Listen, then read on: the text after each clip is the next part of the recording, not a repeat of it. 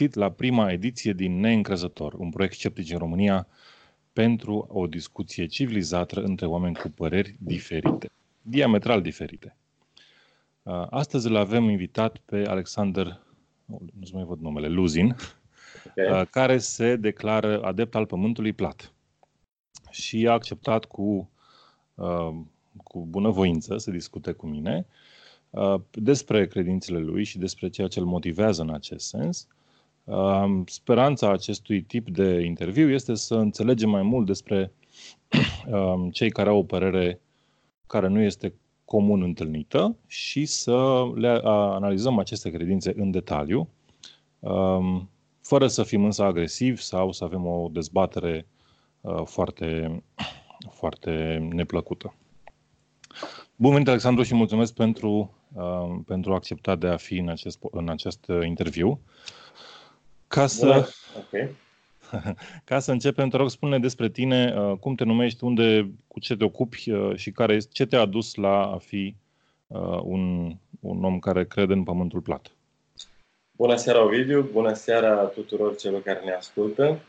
Îmi pare bine de cunoștință, îmi pare bine că mi-ai dat posibilitatea de a condivide părerile mele și ideile mele. Despre mine pot să spun că am aproape 40 de ani. Sunt de 20 de ani în Italia și muncesc într-o fabrică, fac un fel de tehnician pentru cuptoare,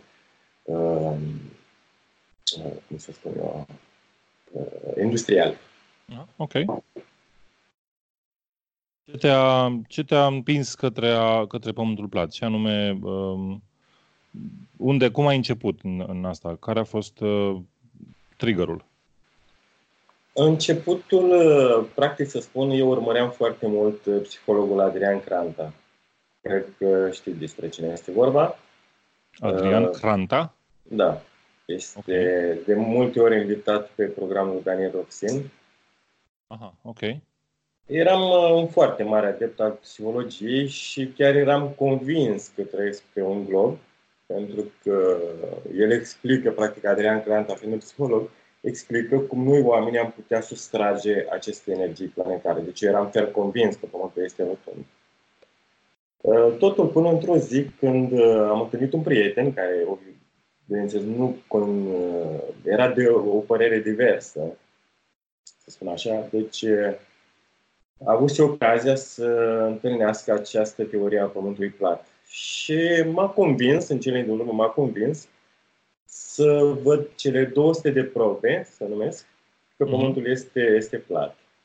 Vreau să spun că imediat după ce am văzut aceste 200 de probe, eu am început să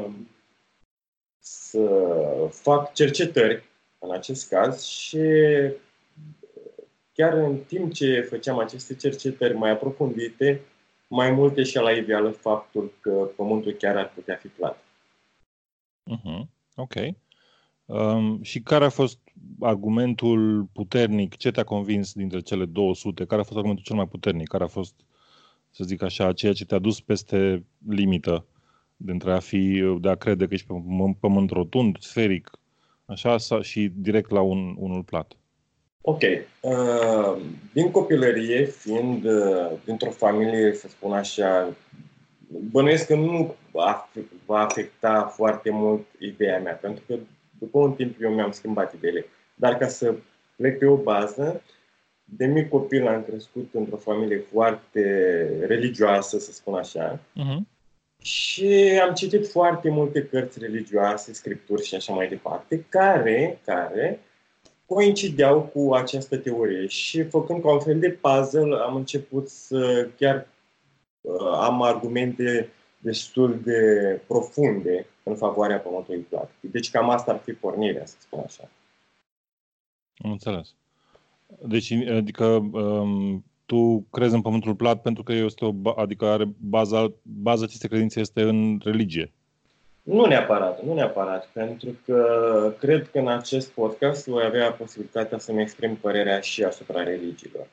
Eu nu sunt un credincios, am extras doar anumite argumente din aceste cărți religioase și am văzut că coincid cu anumite teorii a Pământului plat. dar nu aș vrea să spun că asta ar fi prova regină, să spun așa, care definește pământul plat. Nu. Este doar o mică bucățică dintr-un puzzle, să spun. Am înțeles. Ok. Aș vrea să clarificăm modelul către care subscrii, că pentru ascultători, cei care susțin pământul plat nu sunt întotdeauna de acord cu un singur model al cum arată pământul de fapt, în realitatea pe care eu susțin. Respectiv, nu au o soluție. De exemplu, toată lumea care crede că pământul e rotund, acceptă că e rotund, în sensul că este mai turtit la pol și mai bombat la ecuator. Se numește științific sferoid de rotație, oblate spheroid, cred că este în engleză. Da. Și cam asta este. În pământul plat există multiple variante de credințe care merg de la un disc care, cel puțin în literatură există un model, dar nu cred că este cineva care chiar îl crede, un disc pe spatele care stă pe spatele a 4 elefanți care susțin o broască țestoasă. Da. Și până la alte modele care variază în structură, în multe feluri. De asta fiecare persoană care crede în pământul plat poate să aibă o părere diferită despre care este modelul pământului pe care stă. De asta te rog să ne spui care este modelul la care subscrii tu și, dacă poți, care sunt dovezile asociate cu asta. Cu siguranță.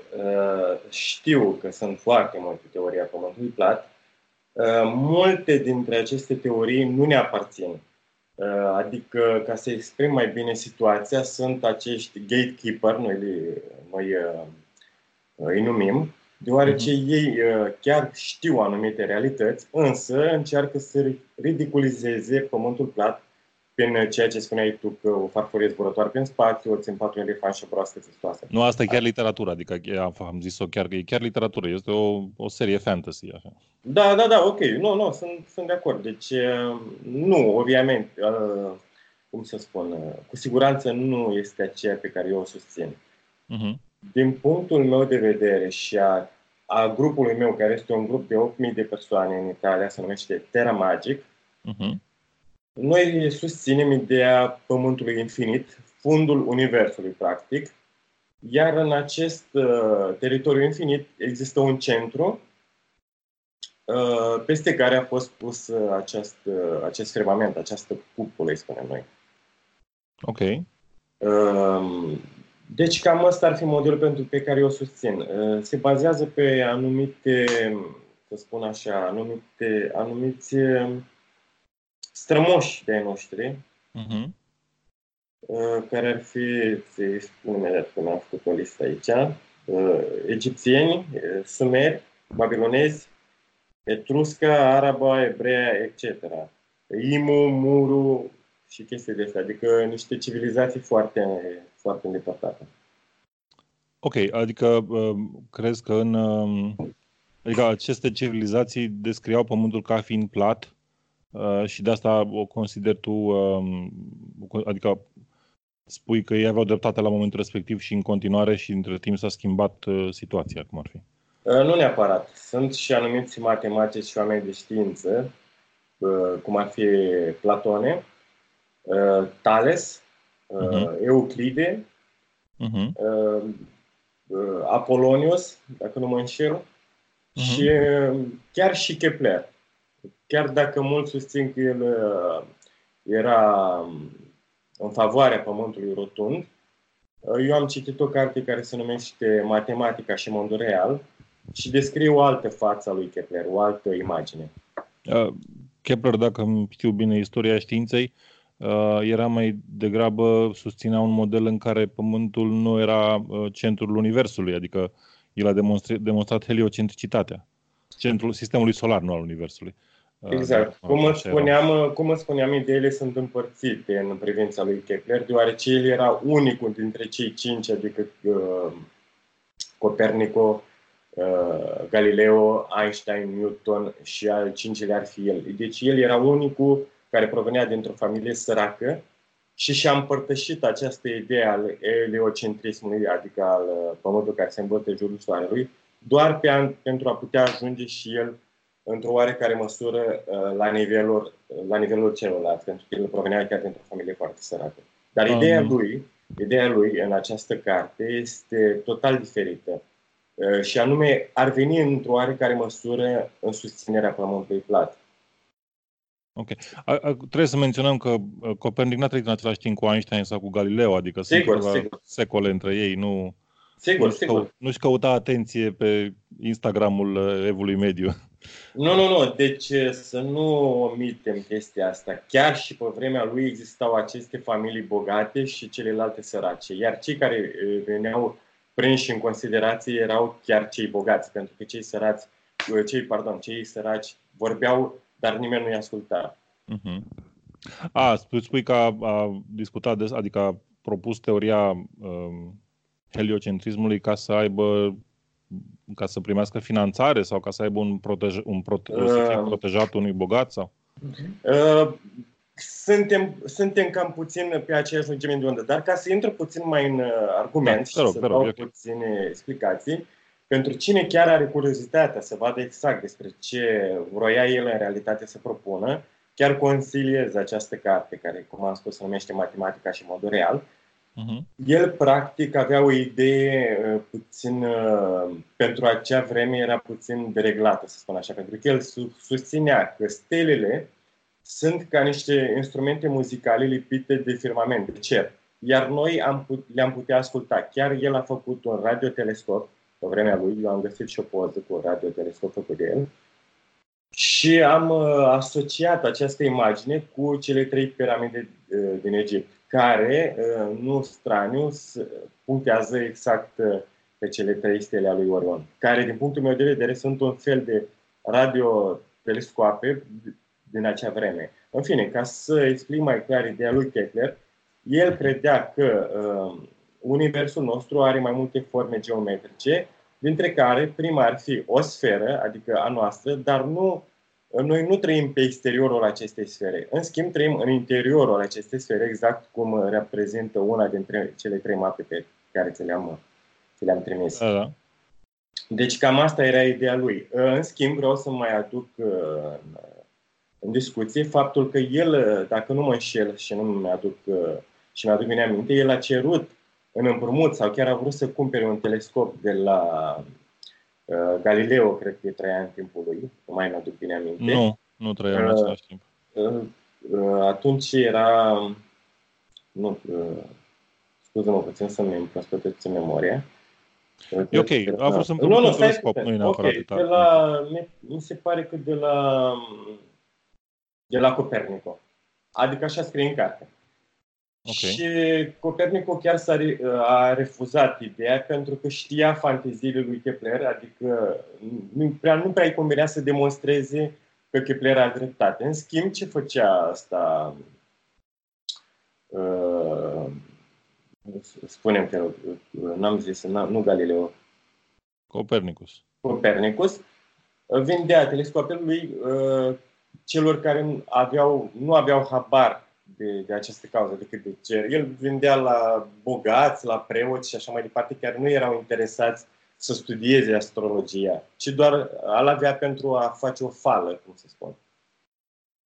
Am înțeles. Da, așa, erau mulți oameni interesați de stele. Bun. Hai să intrăm un pic în modelul Pământului, dincolo de Copernicus și de Kepler. Da. Este cineva în prezent, adică vreo persoană, un om de știință care susține asta? Există un echivalent al lui Kepler sau Copernicus care să creadă asta? Nu cred că ar exista. Ultimul, de câte mi-aduc eu aminte, a fost Tesla, care nu era total de acord, bineînțeles, cu Pământul plat. În schimb, sunt anumite cărți pe care eu le-am citit și despre care chiar aș vrea să aduc anumite argumente. Și faptul că el a spus că ar fi în stare să creeze un alt soare. Nu? Deci dacă am plecat... Cine anume? Tesla sau? Tesla. A spus că ar fi în grad, cum se spune așa, ar fi în măsură să reproducă un alt soare. Dacă luăm acum în considerație faptul că soarele este 1 de ori mai mare decât Pământul și la 150 de milioane de kilometri distanță, ar însemna că el n-ar fi în stare să reproducă un asemenea soare, nu? Poate era o metaforă, se referea la o bombă nucleară. Nu știu, nu pot să spun Nu știu, întreb și eu. exact la ce se referea. Aș vrea să ne întoarcem aici la soare, că este o chestiune interesantă. Unde se află soarele în modelul Pământului plat, să zicem ăsta la care subscrii tu? Adică unde se află ca distanță de Pământ? Cum se învârte el în jurul Pământului, bănuiesc? Care este traiectoria pe care o urmează? Da, în afară de... Vreau să termin, oricum mai este un matematic, un mare matematic, care ar susține în oarecare măsură ideea Pământului plat și el este Gauss, care a calculat eliptica lui Ceres, asteroidului Ceres, care normal ar trebui să-l vedem în 2024. Deci cred că dacă Pământul într-adevăr s-ar învârti în jurul Soarelui și prin spațiu împreună cu Soare și cu galaxia noastră, acest asteroid, care este o stea erantă, o chemăm noi aici în Italia, nu ar fi posibil de calculat. Deci nu ar fi posibil. În schimb, el a reușit și sper că în 2024 să le vedem. Bănuiesc că toată lumea cunoaște pe Gauss și cine este el. Mă rog, cred. Adică da, dar poate sunt lucruri diferite. Adică sunt oricum toate numele pe care mi le-ai dat sunt fie de pe la 1500, fie înainte de 1900. Ce înseamnă știința modernă, dacă e să o luăm în accepțiunea generală a științei, așa cum este ea în prezent, cel puțin. Da. Începe undeva pe la 1850, cel puțin în medicină. Cam pe atunci se fac regulile de testare, dublu orb, de predicții și tot așa. Cam astea sunt pe acolo. Oricum, da. Okay. Alte baze vin un pic mai din spate. Hai să intrăm în bucata cu nu, dar să facem puțin o paranteză aici cu chestia asta, cu 1400, cu 1800 și toate chestia asta. Uite, din câte știu eu, doctorii chiar și în ziua de azi fac jurământul lui Ipocrate. Da. Care este tatăl medicinei și chiar are anumite argumente care sunt împotriva vaccinurilor sau a pastilelor și așa mai departe. Adică eu chiar puțin m-am informat în cazul lui și chiar lui avea famoasa zicală, să-i spun așa, găsește cauza și vei rezolva problema. Știu, dar în același timp medicina nu a rămas ca în când a trăit Hipocrate. Medicina s-a schimbat în mod fundamental de atunci. Da. Și nu în mai rău, adică la fel și populația lumii a explodat față de... Cu siguranță și aici avem puncte diferite, pentru că eu am citit o carte din 1921 care spunea că corpul nostru este practic ca un fel de WC-ul, să-i spun așa, în care se acumulează toate toxinele, toate pastilele și așa mai departe. Pentru a reuși din nou să ajungem și să ne vindecăm de absolut orice boală, ar trebui să facem o dietă mai mult de 40 de zile, adică să ne purificăm practic sângele și tot organismul, după care să începem o dietă cu fructe și erburi, verduri și așa mai departe. Cred că fundamental să mănânci mai multe plante, mai multe legume și fructe nu este un sfat rău. Exact. Dar stai puțin. Toxinele este un pic diferită. De asta avem ficat și rinic ca să ne elimine orice toxine întâlnite. Dacă ele nu fac față, atunci e o problemă unde trebuie să mergem la medic. Uite, aici vreau să pun punctul pe ei, scuze-mă o secundă, vreau să pun punctul pe ei cu chestia asta, pentru că dacă tu nu purifici mai întâi corpul, este inutil să începi să mănânci fructe și ierburi dacă corpul tău este încă intoxicat. Deci, în primul rând, tu trebuie să elimini tot, adică să faci o dietă fără să nu mănânci nimic, să bei apă alcalină, adică cred că știi ce este apă alcalină. Da. Așa, după care să începe această dietă cu fructe și verduri. Altfel nu ai rezolvat nimic. Cred că este un sfat bun pentru toată lumea și consiliez. Tu spuneai de anumite organe din corp, eu aș vrea să argumentez, adică nuca seamănă perfect cu creierul uman, fasolea seamănă perfect cu rinichiul, și mai sunt foarte multe fructe și ierburi care aseamănă perfect cu organele noastre. Deci, dacă noi am merge pe această cale, cu siguranță am trăit foarte mult și mult mai sănătos. Eu sunt de acord cu mâncatul de fructe și legume, adică nu e nicio dezbatere aici. Hai să ne întoarcem la pământul plat, că acolo era core of the issue. Vreau să înțeleg bucata asta cu cum se mișcă soarele în jurul modelului tău de pământ plat, care e distanța la care se află și tot așa. Da, cu siguranță. Noi nu putem să dăm un răspuns concret, o probă empirică, să spun așa. Okay. Am făcut anumite, supoziții. Adică credem că Soarele ar fi aproximativ la 6.000 de kilometri în înălțime, și se învârte deasupra Pământului, începând din emisfera sud, adică de la cercul antarctic, care noi, în teoria noastră, reprezintă marginea Pământului, exact. El vine din sud spre nord, se oprește în paralela racului, după care se întoarce înapoi spre sud. Ok. Și deci, în esență, Soarele este undeva destul de aproape și bănuiesc că nu are diametrul cu siguranță din modelul standard. Este mult, mult mai mic. Noi am ipotizat, să spun așa, că am o circumferință de 50 de kilometri. Nu știm exact. Este doar o presupunere. Ok. Și din ce este făcut Soarele? Uite, să-ți dau un argument destul de credibil, să spun așa. Noi credem că este electric și să spun și de ce. Electric, ok. Da, o plasmă electrică, de energie electrică. Să spun și de ce. Orice plantă poate crește sub razele ultraviolete. Da. În schimb, dacă pui o lampă, să spun așa, cu foc, plantele se usucă. Deci, chiar și din punctul ăsta de vedere, noi credem că el este electric. Încă ceva, dacă stăm și ne gândim la mitica, să-i spun, religie egipțiană, Amon-Ra, care noi îl considerăm un soare radioactiv, și de aici vine și numele radioactivo, pentru că în Italia Dio înseamnă Dumnezeu. Deci Ra, Dumnezeu activ. Ok, dar o secundă, că asta în Italia înseamnă ceva, dar în alte limbi Dio nu înseamnă același lucru. Nu, în latină Dio înseamnă Dumnezeu. Deci, cum știm, și în America se uzează chiar și pe dolari. Sunt destul de sigur că e Deus în latină. Ok. Ok, numai doar așa ca... Da, mă rog, oricum... Similar, e aproape. Da, e aproape. Deci de aici noi am dedus că ar putea fi așa, că ar fi radioactiv. Și Soarele, din punctul meu de vedere, chiar emană unde radioactive. Și, ok, electric, asta, care ar fi sursa lui de energie atunci? Nu am ajuns atât de departe, pentru că am început cam din 2015.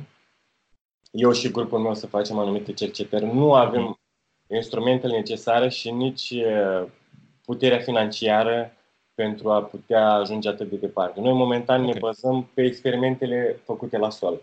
Deci, și atunci Soarele se află, să zicem, la marginea unui dom foarte înalt, nu? De minim 6.000 de kilometri, ca să fie în ca să bată deasupra Pământului fără să plece în spațiu, cum ar fi. Zic bine? Noi nu știm exact la ce altitudine poate fi acest dom.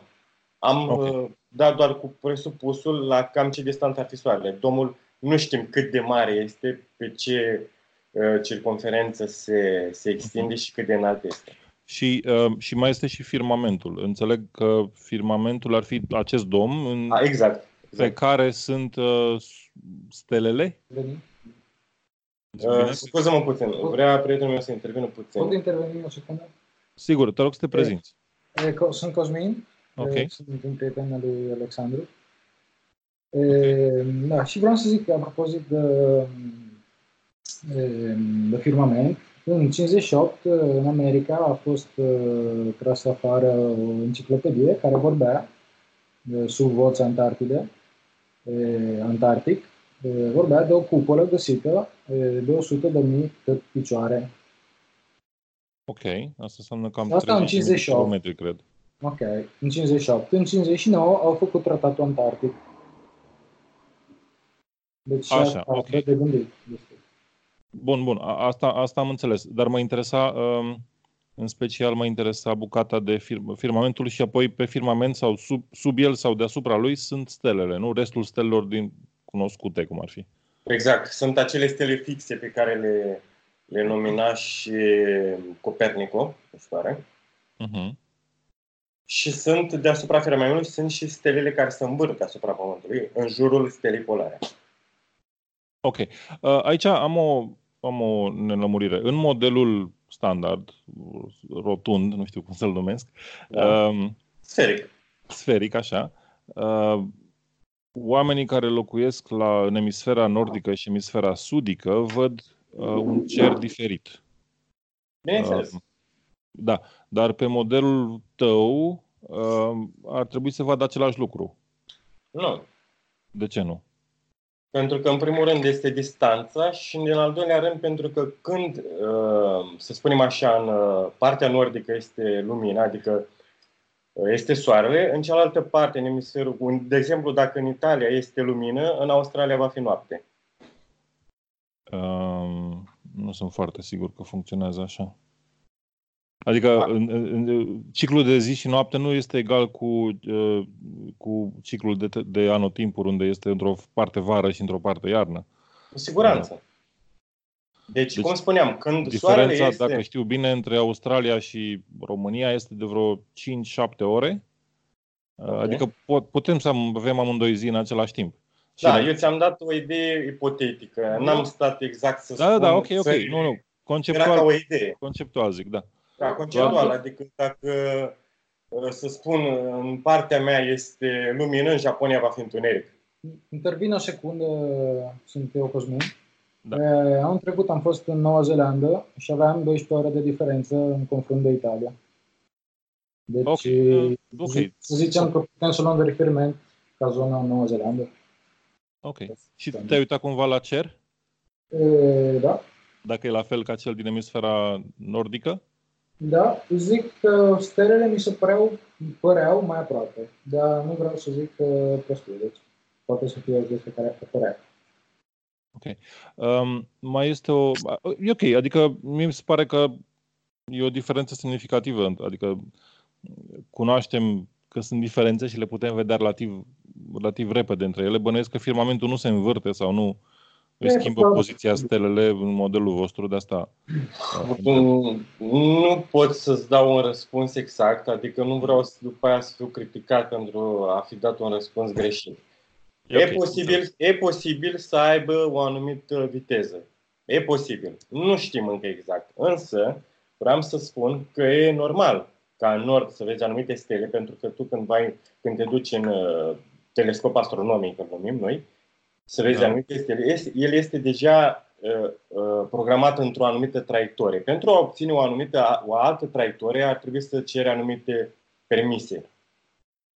Da. Ok, deci ele sunt deja programate să-ți vadă o anumită... Dar eu mă refer la uitat pe la cer cu ochiul liber. Ochiul liber, bineînțeles. Fiind o distanță foarte mare, e normal ca eu în Italia să văd un cer diferit față de cel care vede un alt cer la 20.000 de kilometri distanță, să spun așa. Este normal, pentru că este densitatea aerului, atritul din aer, diferența asta de lumină și noapte, temperatura. Probabil, uite, să-ți dau un exemplu mai simplu. Să spunem că aici, în orașul meu, este senin, peste 50 de kilometri probabil plouă și este cerul întunecat. Deci eu cu siguranță n-aș putea să văd stelele la 50 de kilometri distanță. Mă înțelegi ce spun, da? Doar pentru că sunt nori, nu pentru că n-ai putea în general. Exact. Da. Ok. Mai este o chestiune legată de soare. În modelul rotund, soarele are aceeași mărime de-a lungul zilei și se deplasează cu o viteză constantă. Adică așa, dacă te uiți la soare de la începutul zilei până la finalul zilei, vei vedea aceeași bilă cu aceeași mărime în general și care se apropie sau, mă rog, trece peste cap până ajunge de la est la vest, dar în esență va avea aceeași mărime. În modelul vostru, din ce înțeleg, ar trebui să se vadă totuși o diferență de Adică să se micșoreze în timp ce să se mărească, de fapt, până la prânz și apoi să scadă din nou. Adică să fie o chestiune de genul răsare, crește până la prânz și apoi scade. Pentru că, în ce înțeleg, modelul vostru este, adică, în esență, soarele vine către tine fiind deasupra capului, da? Și e evident mai aproape și apoi se duce în spate, coborând în partea cealaltă. Dar, evident, îndepărtându-se, pentru că ajunge prin alte părți ale globului. Cum ți se pare asta? Adică, cum vezi asta? Cum rezolvi această... Ok, siguranță. Este deja... Nu mi-au un merit acest experiment, deoarece a fost făcut de un american. Ok. Și oricine poate să vadă acest video. Pe un teren foarte bine definit, adică unde nu poate fi ostruit de blocuri și așa mai departe, decât un teren liber, unde nu sunt copaci, nu sunt munți. Și evident, prospectiva soarelui, în timp ce se îndepărtează, poate fi văzută pe o distanță mult, mult mai mare, luând în considerație de ceea ce putem vedea noi în un oraș, să spun așa. Adică eu în oraș n-aș avea aceeași perspectivă de... Da, absolut. De nu vezi tot soarele tot timpul, clar. Da. Ok. El a reușit să demonstreze că a făcut un filmat integral de la răsărit până la apus și chiar soarele se vede micșorându-se. Ok. Și care este, adică știu că mai sunt niște întrebări, dar aș putea să spun eu anumite întrebări pe care majoritatea le fac. Este vorba despre Crucea Sudului și Steaua Polară din Nord. Nu. Mă interesează celelalte planete, adică celelalte planete din Sistemul Solar. Nu-mi dau seama dacă ele sunt plate sau nu, adică în modelul vostru. Sau fac parte din firmament sau sunt... altceva și celelalte stele, pe care NASA și alții le anunță și chiar și planete descoperite în afara sistemului solar. Ce e acolo? Care este opinia voastră? Ce este acel lucru? Să spun sincer, eu din NASA nu prea am, adică nu am foarte mare încredere. Cred că știi deja majoritatea argumentelor, având în vedere falsa, cum să spun, faptul că s-au dus pe lună și așa mai departe, noi nu credem chestia asta. Dar nu vreau să iau în considerație aia și am să spun că eu m-am uitat la stele cu un telescop și am văzut practic niște cercuri, nu sferice, doar niște simple cercuri. Dacă ți-aduci tu aminte, când eram noi mai mici, erau acele paiete care le puneam pe rochițele păpușilor. Mă rog, dacă ai avut o soră sau... Așa. Știi cum ne jucam noi în copilărie? Da, știu la ce te referi, că am fost eu la biserică. Mă rog, nu era chiar la biserică, erau paietele alea care, de diferite culori, verzi, roșii, care străluceau în lumina soarelui. Micuți așa erau. Da, știu la ce te referi. Ok.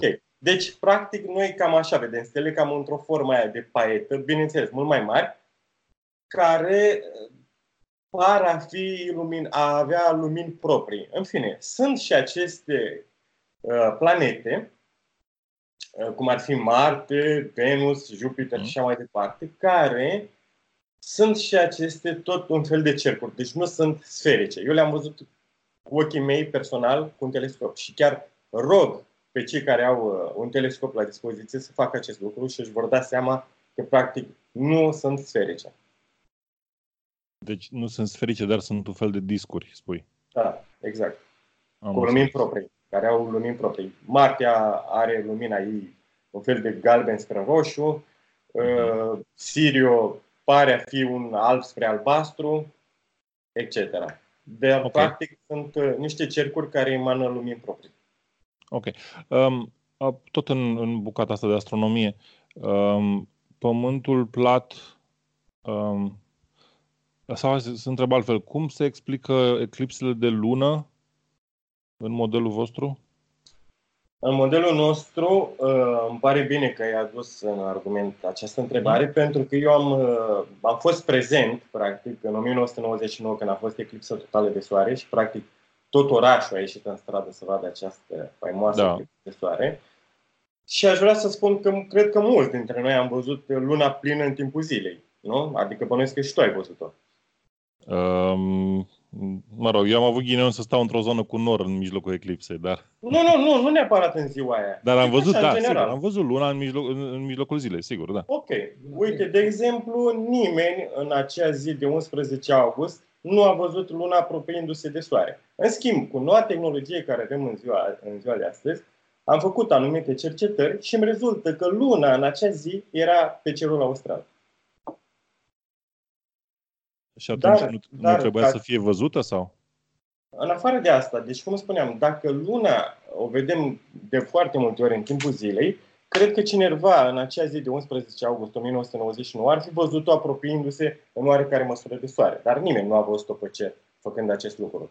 Făcând anumite cercetări. Nu se uita foarte multă lume la lună, știi? Adică Nu, glumești. Adică de dimineață tot orașul am ieșit în stradă și am așteptat această eclipsă. Adică cineva ar fi văzut luna apropiindu-se încet de soare. Acest lucru nu s-a întâmplat.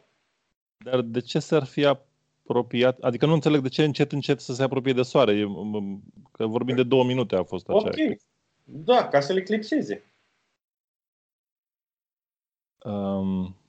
Adică știi cum, vedem luna în timpul zilei, bănuiesc că înainte de a eclipsa soarele, noi am fi trebuit să o vedem cum să spun eu, se apropie încet de soare, până să le eclipseze pentru acele 2 minute. Bun, dar acolo nu este luna care acoperă...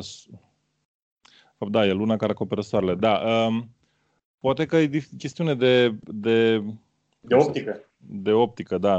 Nu întotdeauna vezi luna în timpul zilei, știi? Uneori o vezi pentru că e în partea cealaltă a locului față de soare. Sunt de acord, dar totuși, de dimineață, adică când am ieșit noi în stradă de dimineață, unul bănuiesc că ar fi văzut-o venind dintr-o oarecare parte. Dar nu vezi nici în fiecare zi luna, adică nu știu dacă este un argument foarte bun. Nu vezi în fiecare zi luna așa, pur și simplu merg într-o zi întâmplătoare, nu o vezi luna pe cer. O vezi uneori și este relativ rar să fie în același timp cu soarele pe cer. De fapt, să spun sincer, în timpul iernii o vezi de foarte multe ori dimineața, iar în timpul verii o vezi de foarte multe ori în timpul verii o vezi de foarte multe ori, să zic așa, chiar și de la 12 ziua până la apusul soarelui o vezi foarte, foarte des pe cer. Ok, dar asta este luna. Mă interesa eclipsa de lună, pentru că pe eclipsa de lună, exact. adică e soarele, eclipsa de lună presupune că Pământul este cel care se află între soare și lună. Și în cazul unui pământ plat, s-ar vedea o farfurie, să zic așa. Asta în cazul în care soarele ar fi la 150 de milioane de kilometri distanță. Pe modelul standard, da. Da, deci nu putem să le amestecăm. Pentru că în modelul plat, cum spuneam, soarele și luna sunt deasupra Pământului. Deci nicio oarecare... dar eclipse de lună tot se întâmplă. Bineînțeles, și este și o explicație. Cum îmi spuneam, marele matematic Thales, fiind un susținător a Pământului plat, pentru că el susținea ferm că Pământul este plat, a calculat toate eclipsele din trecut, dar și cele din viitor. În afară de asta, cum spuneam, ca să termin argumentul cu soarele cu eclipsa solară, eu am făcut anumite calcule și îmi rezultă că luna, în acea zi de 11 august 1999, era pe cerul Australiei. Deci s-a văzut în Australia luna, în timp ce, la noi în Europa, soarele era eclipsat. Ca să intru în argument și la întrebarea care... Da, și în Australia chiar nu era eclipsă, adică... Păi nu, dar era luna. Să știi că asta nu cred că ajută foarte mult modelul tău, asta explică tocmai că Pământul este, ce vorbeam un pic mai devreme, Pământul este rotund și oamenii din emisfera sudică văd altceva decât văd cei din emisfera nordică, care se uitau la eclipsă. Ok, dar în timpul ăla în timpul ăla în Australia era noapte, da? Și luna era pe cer. În schimb, în Europa era zi și soarele era eclipsat. De cine era eclipsat dacă luna era în Australia? Păi e aceeași lună, tocmai asta e. Nu? Da, am înțeles că e aceeași lună. Pe care unii o văd pe modelul rotund, oamenii o vedeau noaptea, stând între nori, iar pe modelul plat, oamenii o vedeau eclipsând soarele, pentru că era pe acel model de eclipsă de soare, era între pământ și soare, nu? Așa este structura. Păi nu prea coincide. Dacă, uite, chiar mă uitam pe pagina de Wikipedia a eclipsei solare, și este o zonă relativ mică din Pământ, care este acoperită de umbra lunii pe Pământ timp ce trece prin fața Soarelui. Respectiv, la momentul respectiv, mare parte din Europa și din Africa, acolo, în zona Egiptului și așa. Da. Restul Pământului, pe modelul rotund, da? N-avea nicio treabă. Adică, să zicem, Africa de Sud nu și-a dat seama că e eclipsă nicăieri. Era soare și frumos. Erau păsărele afară. Asta e ce arată modelul. Da, mă rog, dar, cum spuneam, din punctul meu de vedere, dacă eu sunt în România și este zi și este soare și luna este în acel moment în fața soarelui, n-ar trebui să se vadă luna în Australia. Pentru că Australia este de dedesubtul globului. Stai că asta n-am înțeles. Australia e de dedesubtul globului? De dedesubtul globului, da, așa e. Este în partea sudică, da. Deci dacă luna și soarele ar fi în același timp în România, care mi eclipsează soarele, n-ar trebui să se vadă luna în Australia. Nu înțeleg de ce n-ar trebui să se vadă în modelul vostru. Nu în modelul meu, în modelul globului. Păi modelul globului n-are ce să nu fie văzută. E ca și cum, uite, noi ne uităm la același lucru din perspective diferite, da? Tu ești în fața blocului meu, eu sunt la etajul 3, da? Tu ești în fața blocului meu, te uiți la mine de sus și eu mă uit de sus la tine, să zicem că între noi este un copac. Tu vezi partea de copac care bate între tine și mine și eu văd partea de copac care bate între mine și tine. Vedem același lucru, copacul, dar din unghiuri diferite. Păi problema este că dacă ar fi așa cum spui tu și cei din Australia ar fi văzut luna pe cerul României care eclipsa soarele, ar fi trebuit să vadă și soarele. Deci, nu. Ba da, uite, poți să faci un desen. Dacă ai un pic și o hârtie, fă un desen cu modelul rotund, pui soarele, luna în mijloc și pământul, da? Așa. Desenezi Australia în partea dreaptă a acestui cerc care reprezintă pământul, da? Iar în partea stângă este România. Ai făcut desenul? Nu, că n-am desene cu mine, dar îmi imaginez, ok. Ok.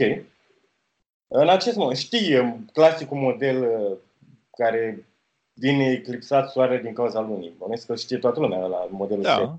Ok? Deci tu fiind în partea cealaltă a globului, ți-ar fi imposibil să vezi luna care eclipsează soarele pe partea stângă a globului. Și nici nu văd luna care eclipsează soarele, văd luna, pur și simplu. N-ai cum să vezi.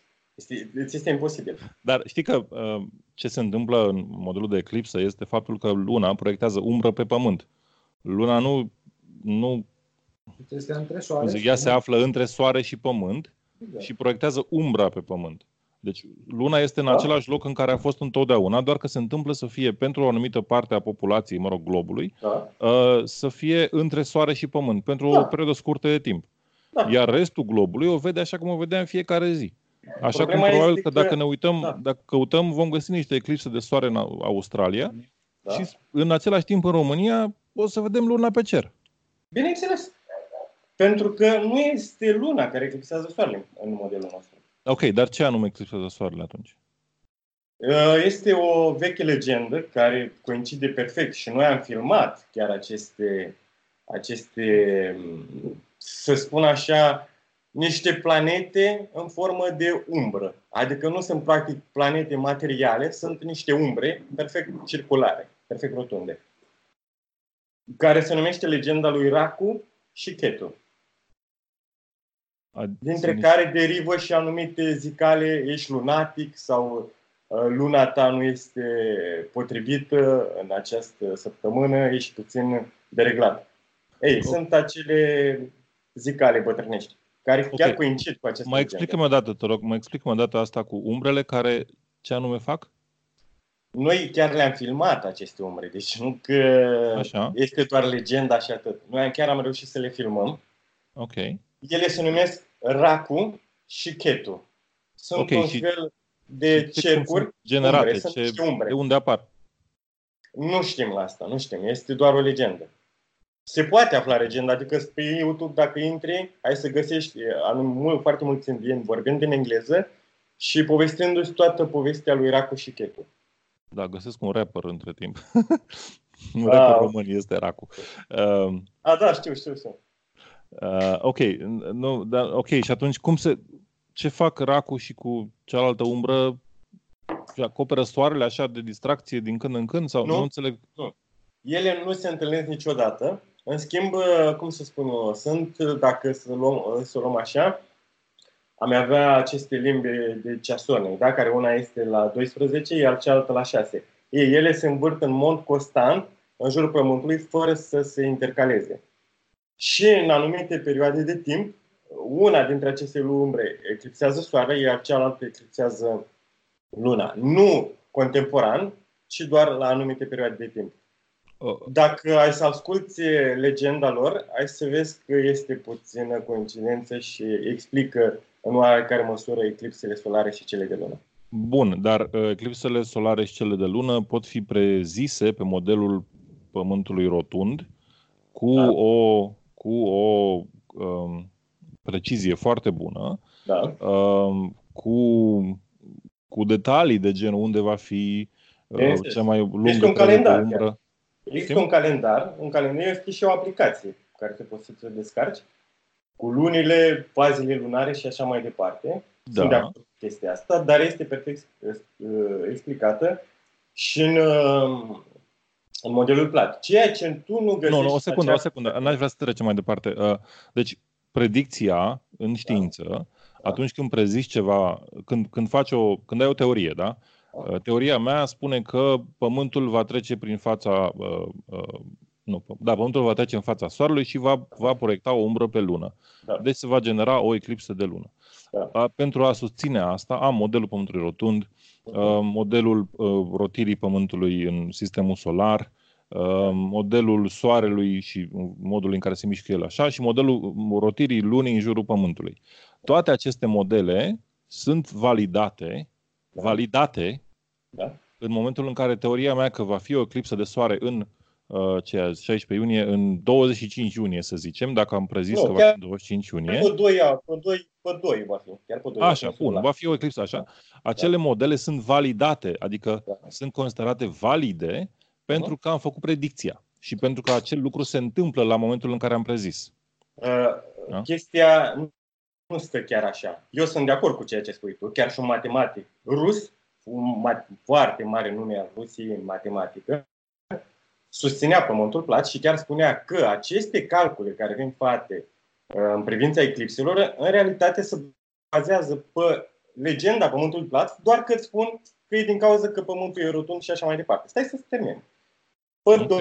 Pe data de 2 luna care vine, va fi o eclipsă solară în sudul Africii. Noi avem grupuri în toată lumea de Flat Earth care vom filma în acea dată și în acea perioadă momentul exact unde va fi luna când soarele va fi eclipsat. Iar dacă nu va fi, cum spuneam, în acel post ca să eclipseze soarele, ar însemna că teoria mea va fi cea validă. Nu văd cum, adică predicția este făcută pe modelul Pământului rotund, nu? De eclipsă. Practic, modelele astea de eclipsă de lună și de soare sunt perfect calculate pe Pământul plat și în baza legendei de care îți vorbeam, doar că îți spun că în realitate se întâmplă din cauza că Pământul este rotund și Luna are anumite faze. Dar ca să spun altceva mai concret, de exemplu, dacă tu îți descarci această aplicație sau cauți pe internet eclipse lunare, ai să vezi că tu n-ai să găsești niciodată când va fi luna plină în timpul zilei. Deci dacă Luna ar avea aceste calcule la dispoziție în baza Pământului plat, ar putea să explice și unde se află luna plină în timpul zilei. Acest lucru nu există. Ok. Aș vrea că am stat foarte mult pe eclipsă și mai sunt niște subiecte pe care vreau să le atingem. Ai spus de NASA și că n-a fost nimeni pe lună.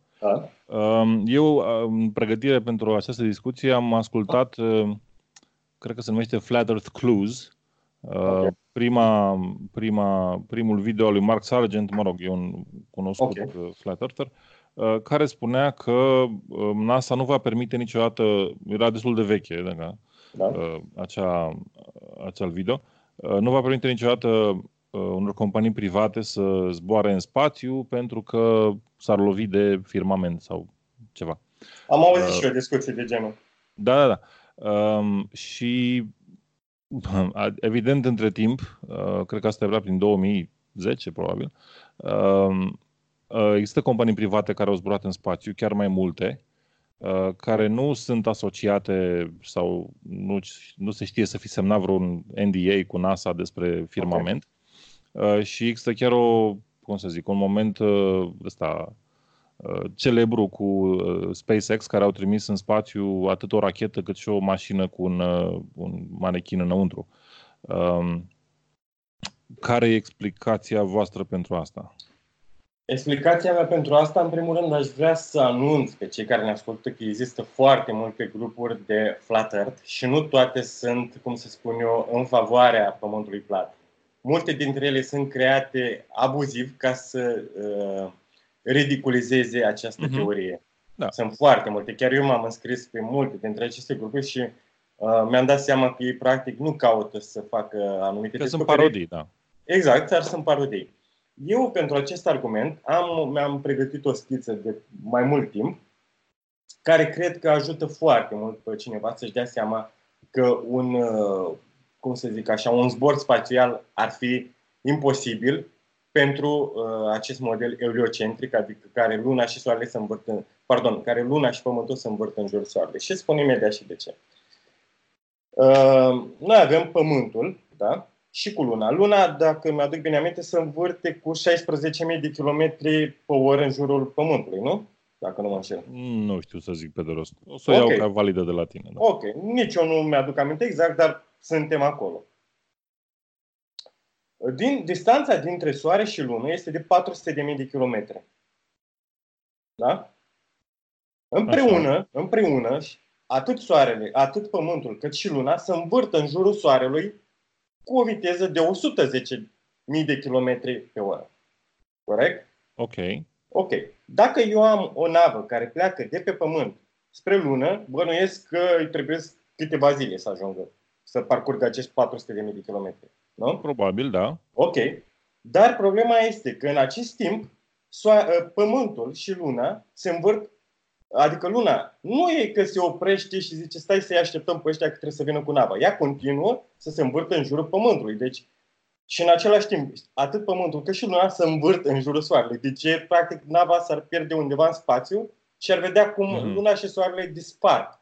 Practic, dispar și ea nu are cum să-i ajungă din urmă. Asta presupune că Pământul și Luna merg înainte în spațiu.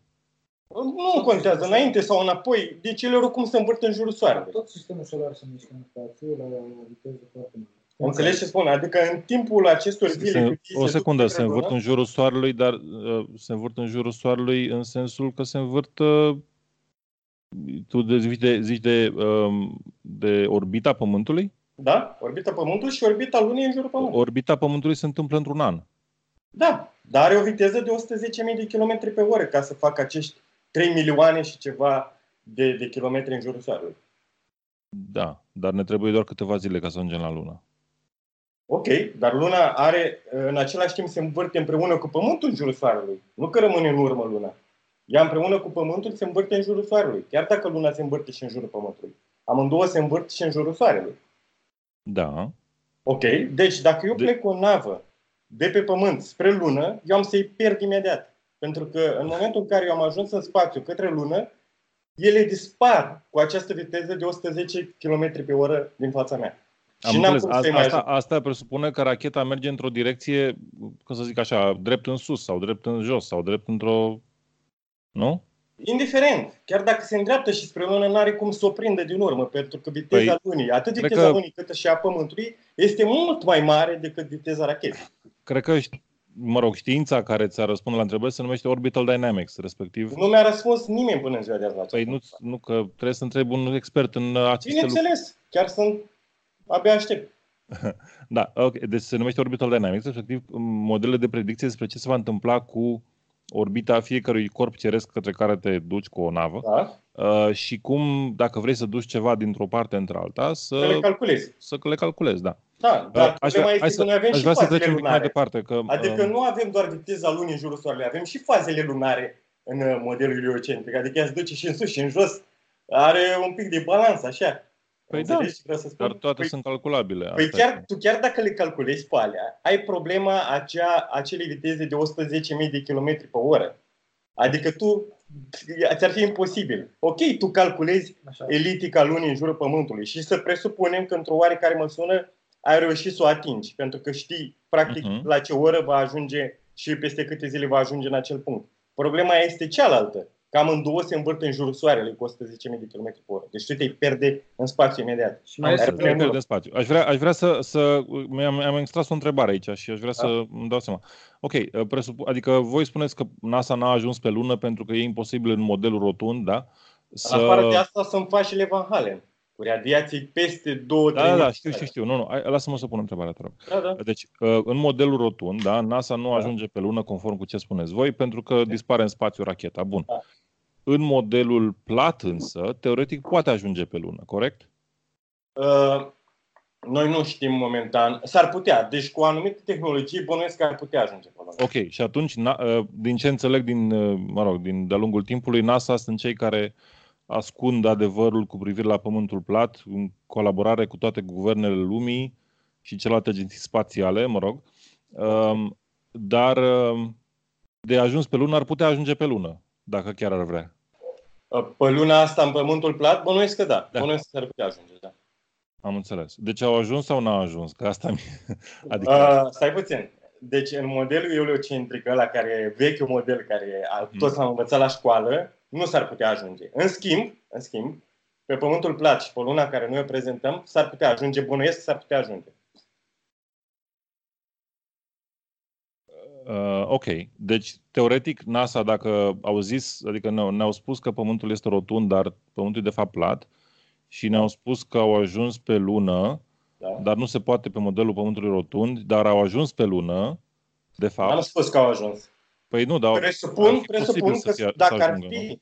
Pentru că ai spus că e imposibil să ajungă în modelul Pământului rotund. Ok. Dar asta automat, dacă oamenii nu garantează că au ajuns. Nu garantează că au ajuns, dar teoretic, având în vedere că în modelul vostru luna este un punct fix în firmament. Se învârte și în jurul Pământului. Un punct așa, care e totuși tangibil, da? E mai aproape. Ar putea ajunge pe lună. Acum, întrebarea ar fi ce e acolo, nu? Bănuiesc că cu tehnologia care o avem în zilele noastre, bănuiesc că s-ar putea ajunge, dar nu garantez, pentru că eu nu știu exact care e tehnologia noastră la ora actuală. Adică noi vedem filme sau anumite povești care le spun, dar probabil tot ceea ce spun nu poate fi chiar și adevărat, adică ar putea fi chiar și o minciună. Mă uitam acum la un feed de la ISS, care este live, din ce îmi spune YouTube, către Pământ. Da. Scuze că am băgat și un pic de sunet. Așa.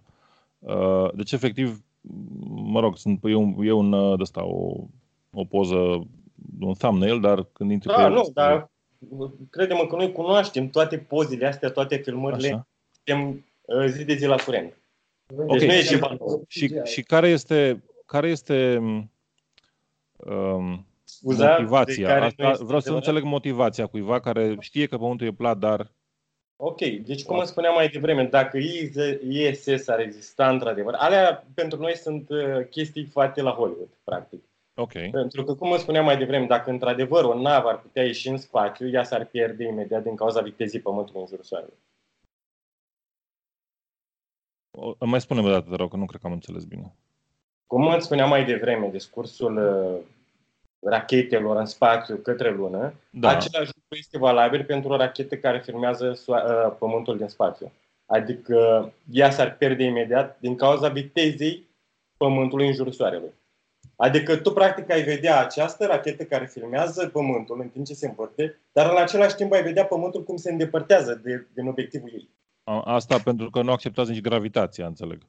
Dar nu are nicio legătură de gravitația. Dacă ar fi fost gravitația care o ține la o anumită distanță, acea cameră de luat vederi care voi o chemați ISS s-ar învârti împreună cu Pământul. Adică tu ai vedea o imagine constantă. Nu ai vedea Pământul învârtindu-se.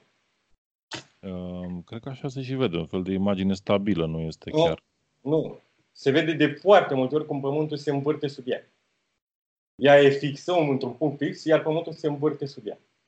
Uite, mă uit acum la o cameră care, adică e una dintre filmările de pe ISS Live și este frumos o parte din Pământ, curbat, conform cu modelul, DJI, eu pot să-ți fac imaginile astea de la 10 metri distanță cu un drone.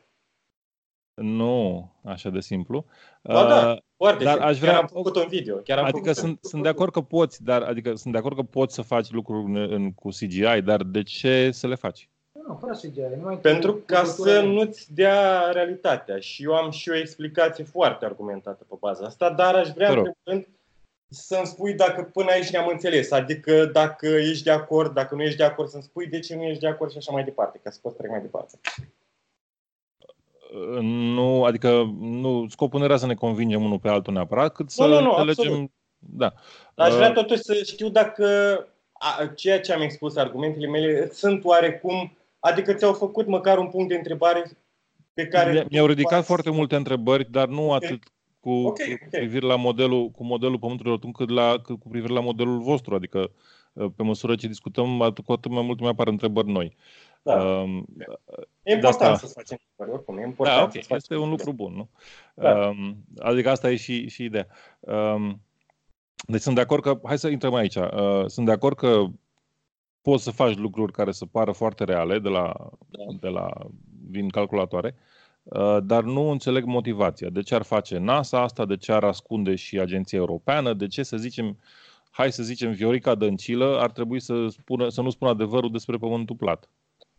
Pentru că, să spun sincer, mulți dintre noi, chiar de la o vârstă foarte fragilă, am învățat același lucru. Și eu am făcut și eu în liceu aceleași lucruri ca și tine le-am învățat, că despre acest model, cine erau acești mari inteligențe care au pus în evidență Pământul, care se învârte sub ușa lui și așa mai departe.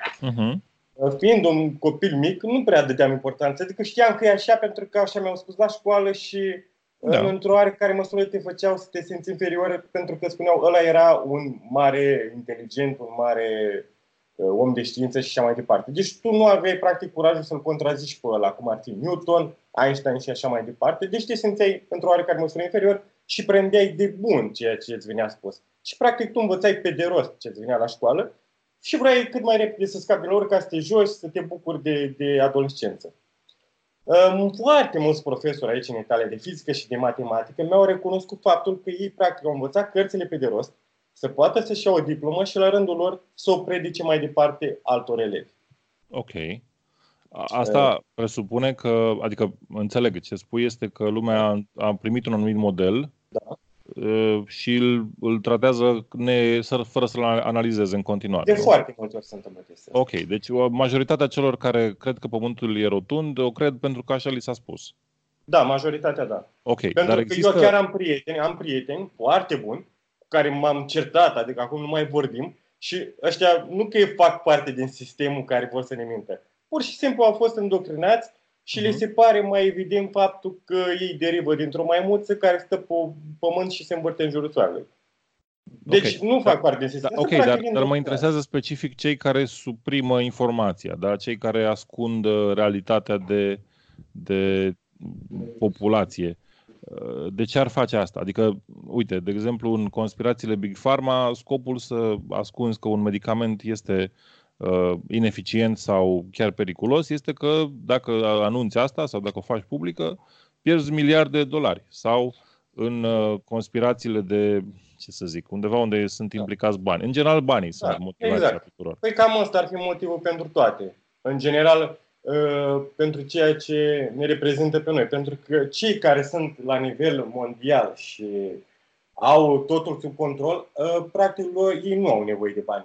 Banii trebuie doar celor care sunt sub ei. Și noi ne fac să cred că noi avem nevoie de bani. Bun, deci n-au nevoie deci cei care ascund adevărul nu au nevoie de bani, evident.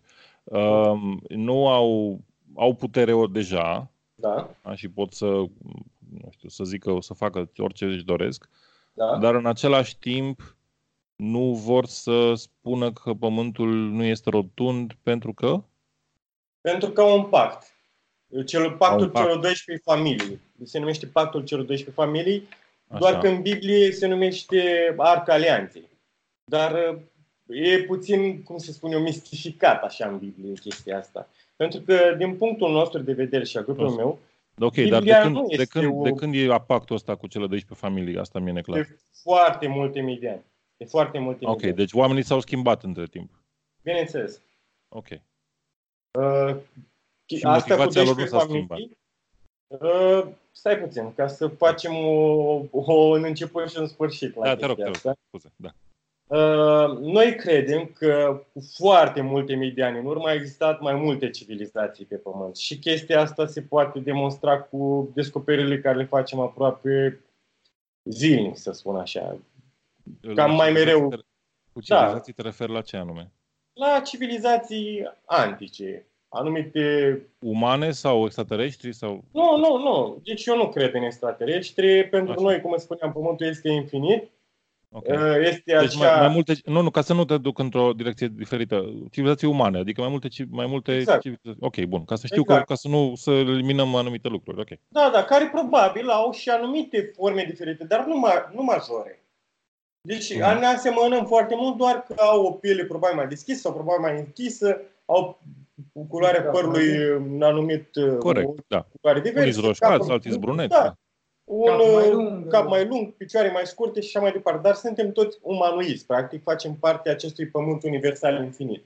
Care, cum spuneam, extraterestru, practic înseamnă un terestru de pe un pământ extra, în plus, adică. Ok. Deci în modelul rotund ar fi extraterestru. Extraterestru, ca să nu ne înțelegem greșit, să nu ne ducem spre alieni și așa mai departe. Deci, din punctul nostru de vedere, Pământul fiind infinit, iar extra înseamnă ceva în plus, acest extraterra, că o mai e în imaginea care ți-am trimis-o, înseamnă pământ în plus, care este după ceea ce pe noi ne confinează, adică cercul antarctic. După acest cerc antarctic există alte continente, alt pământ și așa mai departe, pe care sunt acești indivizi, da? Care noi îi chemăm extraterestri, adică terestri de pe acel pământ în plus, acel pământ extra. De aici derivă cuvântul extraterestru. Terestru, practic, pământean. Am înțeles. Ok. Bun. Și ce legătură au extraterestrii aceștia cu familiile și pactul de a nu spune că pământul e plat? Cum spuneam, fiind în foarte multe civilizații de-a lungul miilor de ani pe pământ, ei au făcut diverse experimente cu, cum să spun așa, cu formele de viață de pe pământ. Uite, de exemplu, am citit o carte de Engelman, The Brain se cheamă, care el spune că toate animalele, în oarecare măsură, sunt într-un fel tarate, așa, sunt programate de natură și ele răspund în baza a ceea ce natura le spune să facă. Sunt programate de natură, funcționează în baza naturii. Și avem foarte multe experimente pe acest caz care s-au dovedit a fi așa. În schimb, omul nu răspunde naturii, însă este el cel care ar putea comanda natura. Iar, practic, scopul acestor corporații este să nu te facă să realizezi, de fapt, cine ești tu. Și chestia asta este foarte demonstrabilă, pentru că ai un program de dimineața până seara, te duci la muncă, ajungi acasă și obosim, ori te culci și a doua zi începi la fel. Și nu mai ai timp să te gândești la tine însuți, să spui întrebări. Cine sunt eu? Pentru ce sunt aici? Și care ar fi motivația mea? Ok. Dar ce... Vreau să înțeleg, adică ok, înțeleg că vrei să înțelegi mai multe despre tine și despre lume, dar cum e asta limitată sau blocată sau afectată de forma Pământului? Foarte simplu. Deci dacă tu ai realizat că mai sunt și alte continente și alte astea, primul lucru care ar fi să ți-l întrebi de ce ne-au mințit. Și aici chestia este foarte simplă. Acești pământeni, să spun așa, pe care noi încă nu-i cunoaștem, făcând aceste anumite experimente, au realizat că noi, ca, cum să spun așa, cetățean al Pământului, care suntem de drept, să spun așa, locuitori a acestui pământ care este închis, ca o închisoare, am primit într-o oarecare măsură acea putere a spiritului. Iar noi, cunoscând atât binele cât și răul, am putea deveni mult mai superior lor.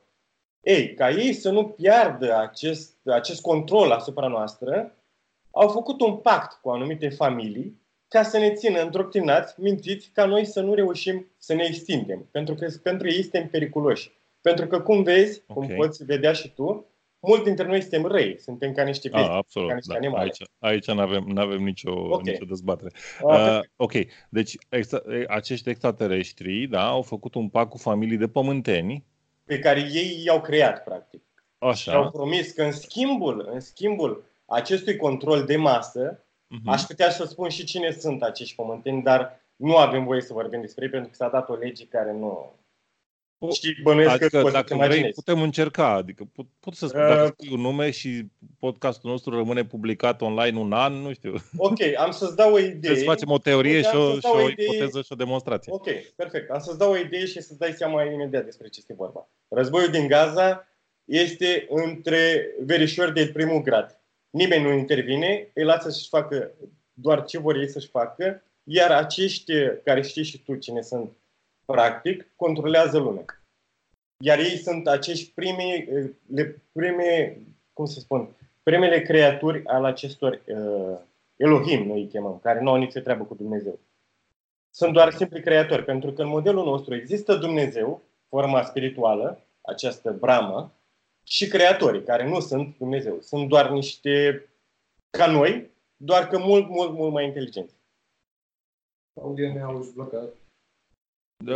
Este, cum să spun, adică e o discuție foarte interesantă. Da, eu am făcut un video, doar că este în limba italiană, mult, mult mai elaborat, care are un început și un sfârșit. Vreau să spun că cine l-a ascultat i s-a ridicat părul pe mâini, pentru că lasă foarte multe puncte de întrebare. Indiferent dacă eu mă înșel, eu să spun așa, dacă mâine îmi dau seama că de fapt am greșit și am fost înșelat în privința formei Pământului, cer scuze imediat tuturor și spun îmi pare rău, am greșit, vă rog să mă iertați, am fost prost și așa mai departe. Vezi, asta chiar vreau să te întreb. Există vreo dovadă care te-ar convinge că Pământul nu e plat? Momentan nu. Probabil mai târziu nu pot să spun, dar momentan nu. Da, poți să-ți imaginezi, să zic, care este domeniul, zona din care ar veni această dovadă? Să fie astronomic, să poți să zbori tu până la ISS, că acum am înțeles că NASA va deschide zboruri. Este o minciună. Noi am cerut chestia asta unui astronaut de aici din Italia care se duce pe o astfel de navă. I-a propus unuia dintre noi să vină și tot el a dat și răspunsul să sigur că nu va vede. Însă ăsta s-a dus la televizor, a fost intervistat de o anumită televiziune locală și a zis da, oricând sunt dispus. Iar la acel astronaut nu s-a mai făcut văzut, nu s-a mai făcut Ok, dar asta nu e chiar o dovadă. Dar, nu, absolut. Dacă tu ai putea să zbori până, să zicem, în orbita Pământului și ai vedea că este sferic, te-ar convinge asta? Sau ai crede că este o proiecție CGI pe geam? Nu. Uite, noi am propus anumitor astronauți și celor care fac aceste călătorii spațiale în orbită să montăm telecamerele noastre și nu ale lor pe această rachetă timp de 24 sau pe durata zborului, să spun așa, de jur împrejur, care să filmeze la 360 de grade tot acest parcurs. Și nimeni până ziua de azi nu a acceptat. Adică asta m-ar convinge, să spun sincer, m-ar convinge. Dacă ei ați accepta acest pact, aș fi perfect de acord. Și chiar aș lupta împotriva celor care... Că, ok, înțeleg că poate nu aveți bani să lansați o rachetă, dar există metodă de a... Nu, chiar o lansăm. Deci la sfârșitul lunii august lansăm o rachetă la 40.000 de metri, dotată de mai multe telecamere, dintre care una va fi îndreptată către acest firmament. Ok. Da. Și, Video-ul voi publica pe grupul meu, deci cine este interesat va putea vedea. Ok. Bun, asta sună foarte bine. Nu-l publici în afara grupului? Că na. Nu, va fi privat. Adică ne-a costat niște bani și foarte multe permise, a trebuit să cerem foarte multe aprobări. Aș vrea ca să încheiem, pentru că ne-am întins destul de mult. Da. Mai putem face și altele, dacă vrei. Da, știu, doar că conceptul, adică vreau să nu ne obosim nici ascultătorii vorbind ore întregi. Știu, recent a fost pe Netflix un documentar pe nume Beyond the Curve. L-ai văzut? Nu, am văzut foarte multe, dar nu cred. Spune despre ce vorba. Ok. Este un documentar despre cei care cred în Pământul plat. Ok. Unde s-a prezentat și unul dintre noi, care e american, ceva de genul. Da, e Mark Sargent, mai sunt Patricia, mai sunt niște băieți. L-ai văzut? Da. Ok.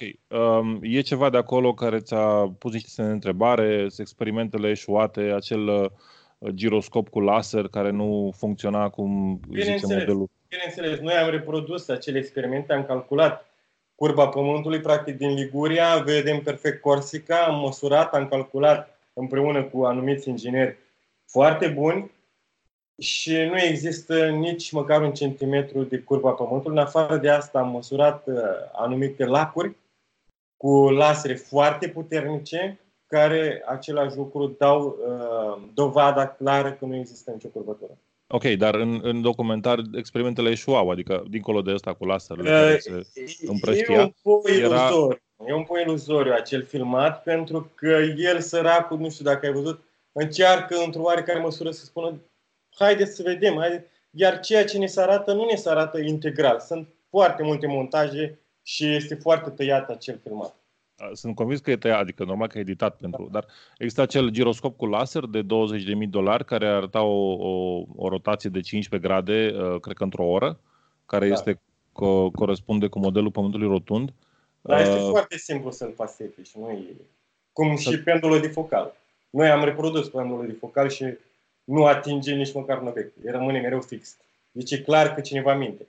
Ok, deci nu te-a convins documentarul ăla că ar fi o problemă cu modelul Pământului plat. Okay, absolut, bun. Pentru că am reprodus experimentele și dau un rezultat. Și chiar invităm, noi suntem mereu dispuși să invităm persoane care sunt, nu neapărat împotriva modelului, dar care vor să susțină în continuare modelul sferic. Chiar îi rugăm să vină alături de noi, să facem împreună experimente, să fim practic ca frați. Adică tu ai o religie total, să spun așa, diversă față de a mea.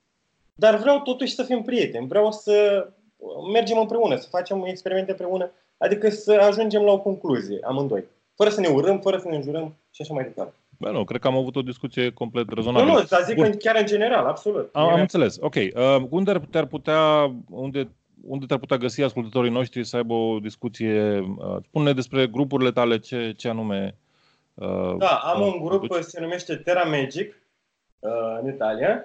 Sunt foarte, foarte multe probe, fișiere, video, experimente pe care noi le-am făcut și așa mai departe. Majoritatea sunt în italiană, dar avem Google Translate, printre care eu sunt român, deci care are anumite întrebări și n-a înțeles, mă poate întreba pe mine. Nu direct pe grup, pentru că noi nu admitem, pentru că știi și tu, acum funcționează, dacă nu ești de acord cu mine, mă înjuri și așa mai departe. Și pentru că ne-am săturat de acești troli care vin doar să ne înjure, am decis să lăsăm grupul deschis doar pentru cercetători, adică cei care vor, într-adevăr, să vadă ceva nou sau să înțeleagă ceva nou. Deci, pentru întrebări, avem un chat special pentru utens, pentru useri, care acolo se pot întreba între ei și pot da răspuns și așa mai departe. Avem fișiere, avem probe, avem poze pe care le pot vedea, sunt gratuit. Pentru cine n-a înțeles, mă poate întreba direct pe mine în privat, mereu pe acel grup. Și file. Și file, da, cum spuneam, sunt și file care se pot traduce pe Google. Am înțeles, perfect, ok. Deci acest grup este grupul de care te ocupi tu. Bun, mulțumesc tare mult pentru conversație. Sper că a fost utilă în ambele direcții și că cei care ne ascultă au extras informație utilă pentru ei. Am o rugăminte, dacă se poate. Da. Pentru cei care ne-au ascultat și au văzut că fac anumite greșeli gramaticale și nu au reușit să mă exprim, le cer scuze. A fost foarte bine, stai liniștit, că nici n-am ce să editez, o să publicăm exact așa. Alexandru mi-a spus de la început că n-a vorbit de română de multă vreme și că e posibil să greșească în unele cuvinte. Cred că abia s-a observat în anumite cuvinte, chiar nu trebuie să faci griji de absolut nimic. Nu, deci nu aș vrea să se sustragă o concluzie din chestia asta. Adică, dacă chiar crezi că sunt prost, te invit să ai o conversație cu mine. Asta e un mesaj pentru cei care vor oricum să mă insulte în oarecare măsură. Da, hai să nu facem asta. Cred că a fost o conversație utilă și iluminatoare, cum s-ar spune. Mulțumesc foarte mult. Și mulțumesc tare mult, Alexandru, pentru că ai acceptat să fii în această discuție.